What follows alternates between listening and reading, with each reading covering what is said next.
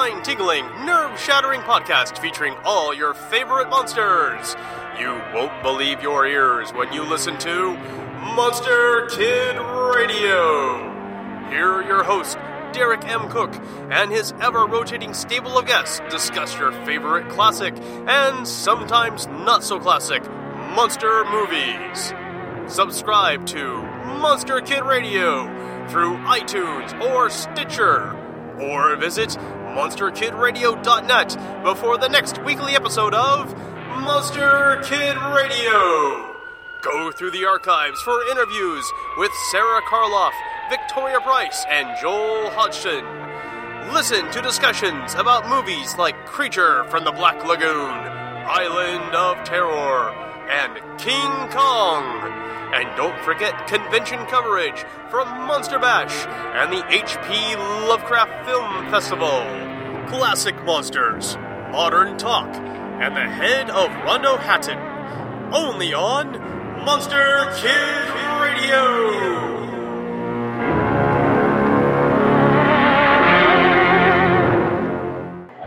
Welcome to week 2 of Black Clock Audio Tales. Halloween, October, Spooktacular, or whatever the hell we're calling it this year. We are live, as live can be right now, from Sam's Billiards in beautiful Hollywood neighborhood of the East Side Industrial District of Portland, Oregon. And this is week 2 of Ghost Stories. Remember, you can help support the show by going to pgttcm.com and donating $1 or $5 or $20 or $50. Help keep the show going. Join our beer cult, our t-shirt cult, or even just our cult where you're, you get your name read. I can't remember what we call that. Spectral cult? I don't know. Go to pgttcm.podbean.com and become a patron of the show. And hey, why not check out our final show of the Tuesdays of the month, People's Guide to the Cthulhu Mythos, with me. Who knows who the guest will be? Will it be Ken Hite?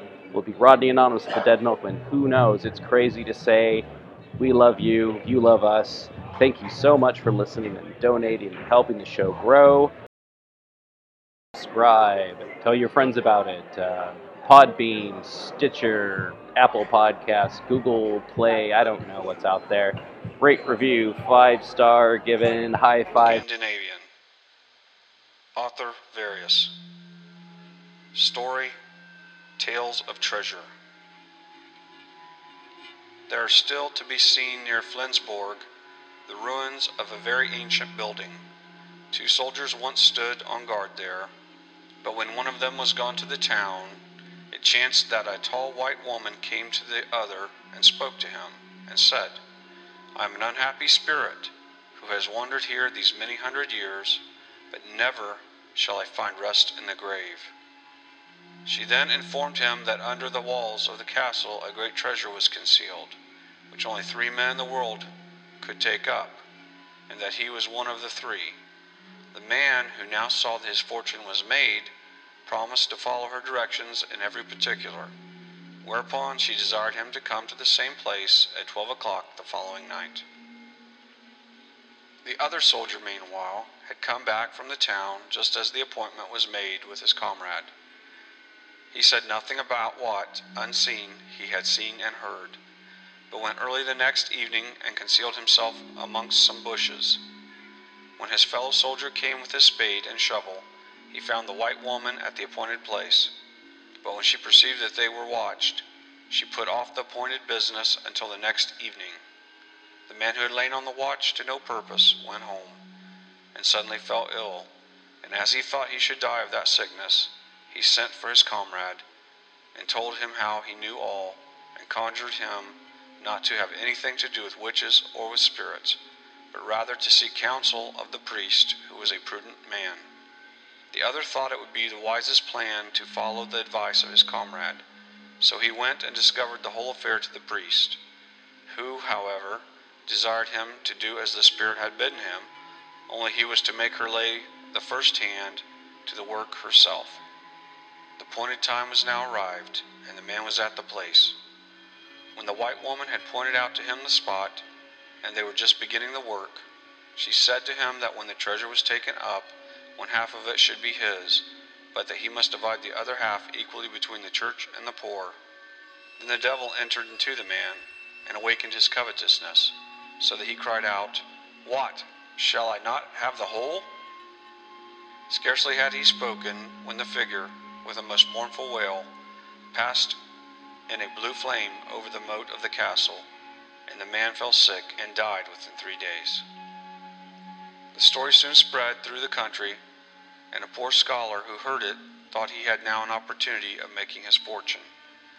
He therefore went at midnight to the place, and there he met with a wandering white woman, and he told her why he was come, and offered his services to raise the treasure. She, however, answered that he was not one of the three, one of whom alone could free her, and that the wall in which was the money would still remain so firm that no human being should be able to break it. She told him that at some future time he should be rewarded for his good inclination, and, it is said, when a long time after he had passed by that place, and thought with compassion on the sufferings of the unblessed woman, he fell on his face over a great heap of money, which soon put him again on his feet. The wall still remains undisturbed, and as often as anyone has attempted to throw it down, whatever is thrown down in the day is replaced again in the night. 3 men went once in the night time to Clonmhoy to try their luck, for a dragon watches there over a great treasure. They dug into the ground, giving each other a strict charge not to utter a word whatever might happen, otherwise all their labor would be in vain. When they had dug pretty deep, their spades struck against a copper chest. They then made signs to one another, and all, with both hands, laid hold of a great copper ring that was on the top of the chest, and pulled up the treasure. When they had just got it into their possession, one of them forgot the necessity of silence and shouted out, "One pull more, and we have it." That very instant the chest flew away out of their hands to the lake Storup. But as they all held hard on the ring, it remained in their grasp. They went and fastened the ring on the door of St. Olaf's Church, and there it remains to this very day. Near Dangstrup there is a hill, which is called Dangberg Dons. Of this hill it is related that it is at all times covered with a blue mist, and that under it there lies a large copper kettle full of money. One night 2 men went there to dig after this treasure, and they had got so far as to lay hold of the handle of the kettle. All sorts of wonderful things began then to appear to disturb them at their work. One time a coach, drawn by 4 black horses, drove by them. Then they saw a black dog with a fiery tongue. Then there came a cock drawing a load of hay. Still the men persisted in not letting themselves speak, and still dug on without stopping. At last a fellow came limping up to them and said, "See, Dangstrup is on fire." When the men looked towards the town, it appeared exactly as if the whole place were in bright flame. Then at length one of the men forgot to keep silence, and the moment he uttered an exclamation, the treasure sank deeper and deeper, and as often since as any attempt has been made to get it up, the trolls have, by their spells and artifices, prevented its success. The end. Folklore and Legends. Scandinavian. Author various. Story. Tales of Treasure.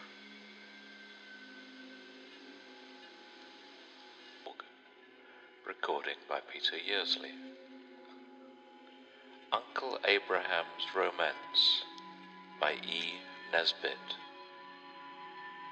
"No, my dear," my Uncle Abraham answered me.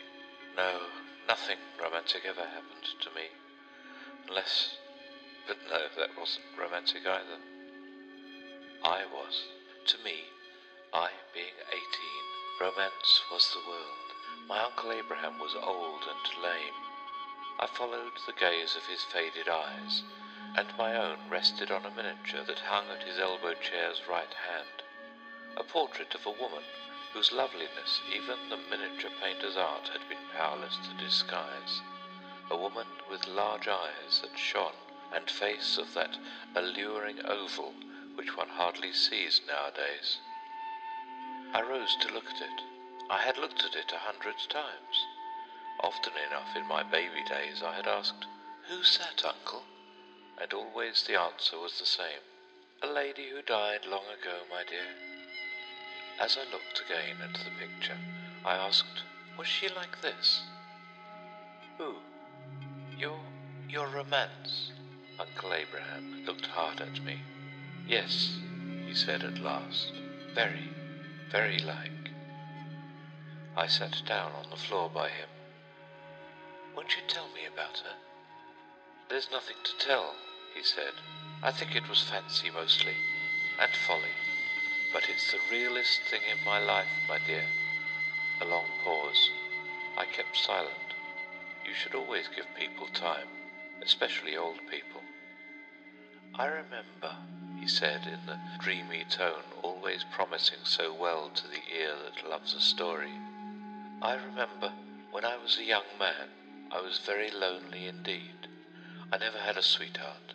I was always lame, my dear, from quite a boy, and the girls used to laugh at me. Silence again.